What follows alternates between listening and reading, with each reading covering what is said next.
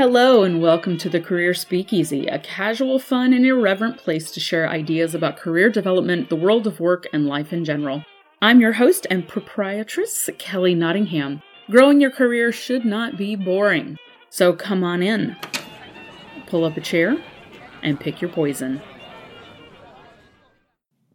First, I'd like to say thank you for bearing with me during some major life changes over the past 6 months. We bought a fixer-upper house, I did a bunch of repairs, and we still have more to go, but that's okay. We moved, rented the farm to a friend, I started a new consulting job, and some family moved into town. So lots going on. I had to step away from the podcast for a little while because honestly, my brain was so frazzled that I didn't feel like I had much to say. But I am back, and boy, do I have something to say today. All right, so this episode is about quiet quitting, which is such a big term right now. I wanted to just share some key thoughts that I was having about quiet quitting. Now, if you haven't heard the term quiet quitting yet, well, it popped up very recently on social media as a way to reduce stress and burnout at work. So what does it look like? What does that mean? Well, it doesn't mean actually quitting your job. It means basically doing only what's required for your job, setting boundaries that say, I'm not going to do more than I'm being paid to do. Now, first off, let me just say that as a person who has in my career given way more than laid out in my job description, I get it. Being asked to continually go above and beyond means that basically your job now includes the above and beyond stuff. Like what used to be above and beyond is now just the norm for your job. And when we're not getting paid extra to do extra, that's infuriating. This is one of the reasons why when people sort of glorify becoming salaried versus being an hourly employee, I'm throwing out all kinds of caution signs. You will end up working more hours for the same price than an hourly person because an hourly person working overtime hits the old company wallet. Salaried folks, no, you're the same price, whether you work 40 hours or 60 hours, so work 60 hours, please. So this idea of quiet quitting, of staying at a job but not going above and beyond, is cropping up now because a lot of people are being asked to do more without extra pay or extra benefits. But is it actually a solution to the problems that we're facing? Well, that's what today's episode is all about. So here's my take on quiet quitting. This is something that we've seen over the course of my career in professional development and learning and development, but we've seen it called different things. Quiet quitting is basically another entry into this conversation around topics like work-life balance, around setting boundaries at your job, around what we in the HR field call disengagement versus engagement of employees. I see quiet quitting as a continuation of the same theme and an expansion of the discussion around these issues of being asked to continually do more and more. So why does this topic come up again and again? Now, I personally believe that a lot of this really way down at the root comes from the idea of identity and identifying ourselves with our work and with our jobs. This is, I think, a particularly Western way of looking at work and identity. And I would even go further than that and say that Americans in particular tend to do this above and beyond what most other cultures that I've ever experienced do. So for example, you can even look at names in Western societies and see that a lot of names come from occupations or trades. So, Michael the miller is out there milling corn in the Middle Ages, and pretty soon he gets to be known as Michael Miller, or Michael Farmer, or Taylor, or Hunter. There are lots of these names that originally delineated what a person did for a living and that eventually turned into their identity, their actual name.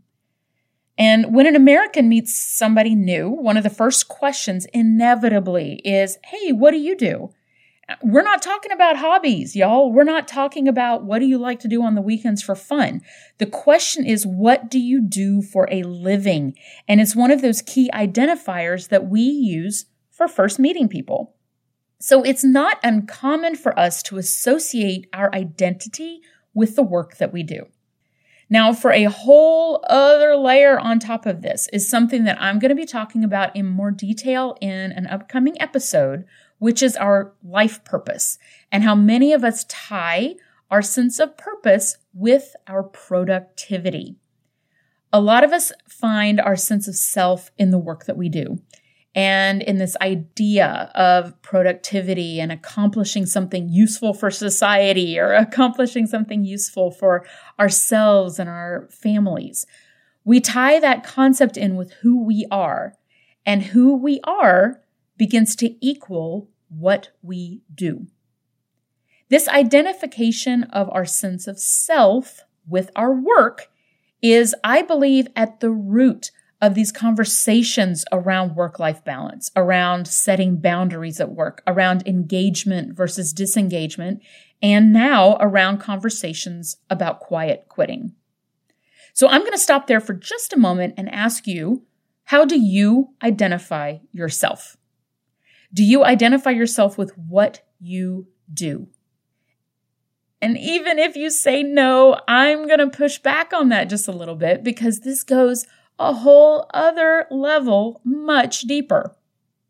There's an idea that to be of value to the world, to be of value to humanity, to be worthwhile and to be worthy of affection or having a place in society, that you may be equating that sense of worthiness or that sense of value with doing and accomplishing. Now, value in itself is a pretty heavy term. Like we talk about things having value, but it's usually in reference to monetary value or being useful to people. Again, the doing. When we go to get insurance on our homes or our apartments, for example, and we get insurance on our stuff, and they say, okay, well, what has value in your home?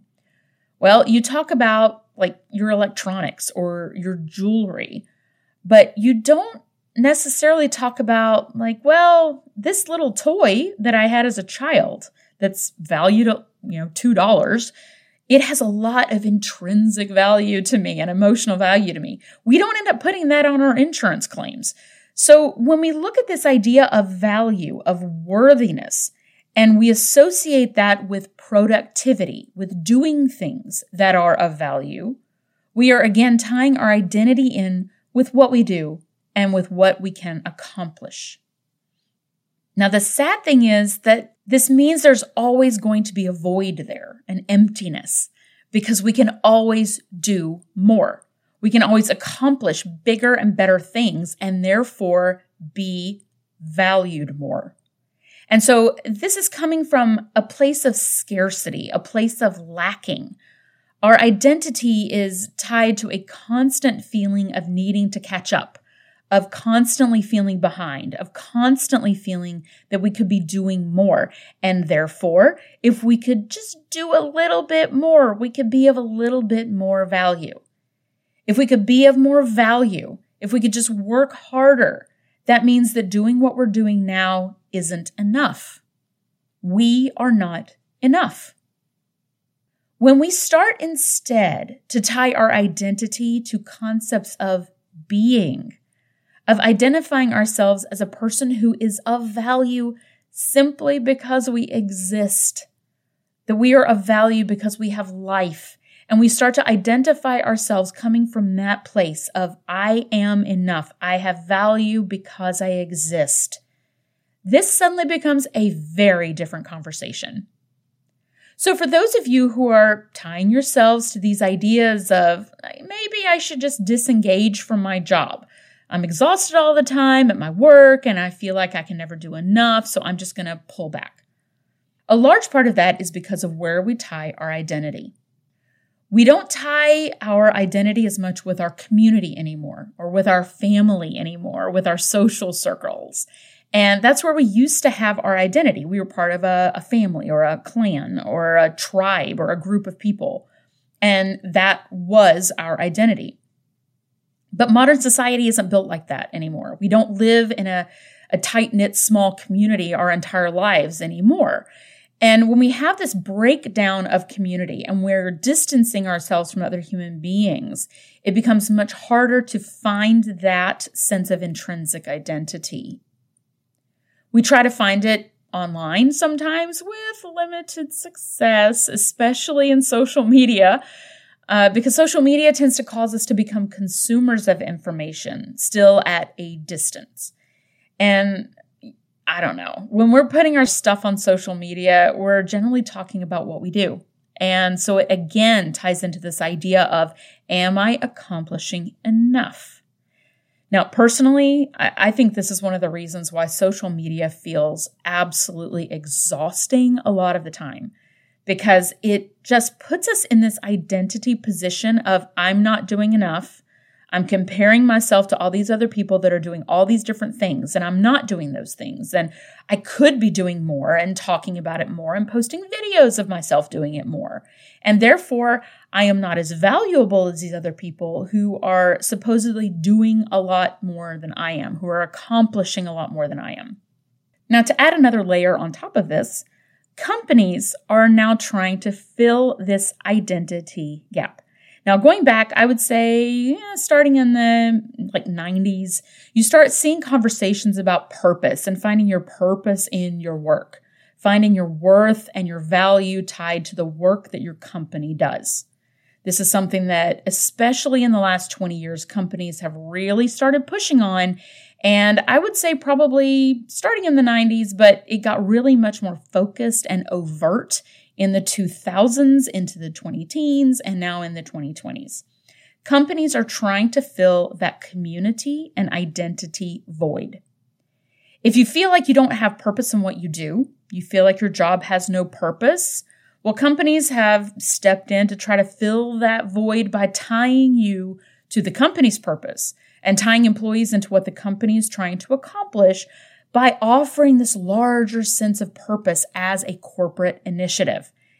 And I'll say, the kind of touchy-feely ways, they'll say things about how they're working on changing environmental issues, or they're helping to keep people safe, or they're helping to bring families together, or create communities of caring, and so on. And I know this is cynical, Kelly, but bear with me here. They're going to say those things because maybe they're partially true, but primarily it's marketing, both internally and externally. Now, very few companies at the end of the day will sacrifice any kind of significant portion of their bottom line for these sorts of philanthropic, feel-good kind of things, unless they can also use them to either get employees to give more effort or to market for clients and potential employees who care about those things. Also, tax write-offs. Very few companies would donate time or money and not put out marketing communications about it. Know what I mean? Now, I'm not saying that every company is like this. You can put your keyboard down if you're getting ready to email me. I'm not saying that every company does this, but I am saying that a lot of companies will do good things for people and for the environment and for the world as a whole, whatever. But I'm also saying that this is a mechanism that companies use. And trust me when I say this, y'all, I worked in HR for a very long time. I do a lot of work on culture and engagement. And this effort to market this stuff is very intentional. They market these philanthropic pieces to their employees and to prospective employees and clients so that people who say, I care about the environment, will be more intrinsically invested in an organization that says it also cares about the environment. It will create a sense of loyalty, and it will also create a sense of identity with that company's statement. Now, the company's goal, I would say 99% of company goals, revolve around finance and making money. That's why companies exist. And so if it's convenient for them to use these talking points as a way to build loyalty and build that tie of identity within their employee base, they're going to do it.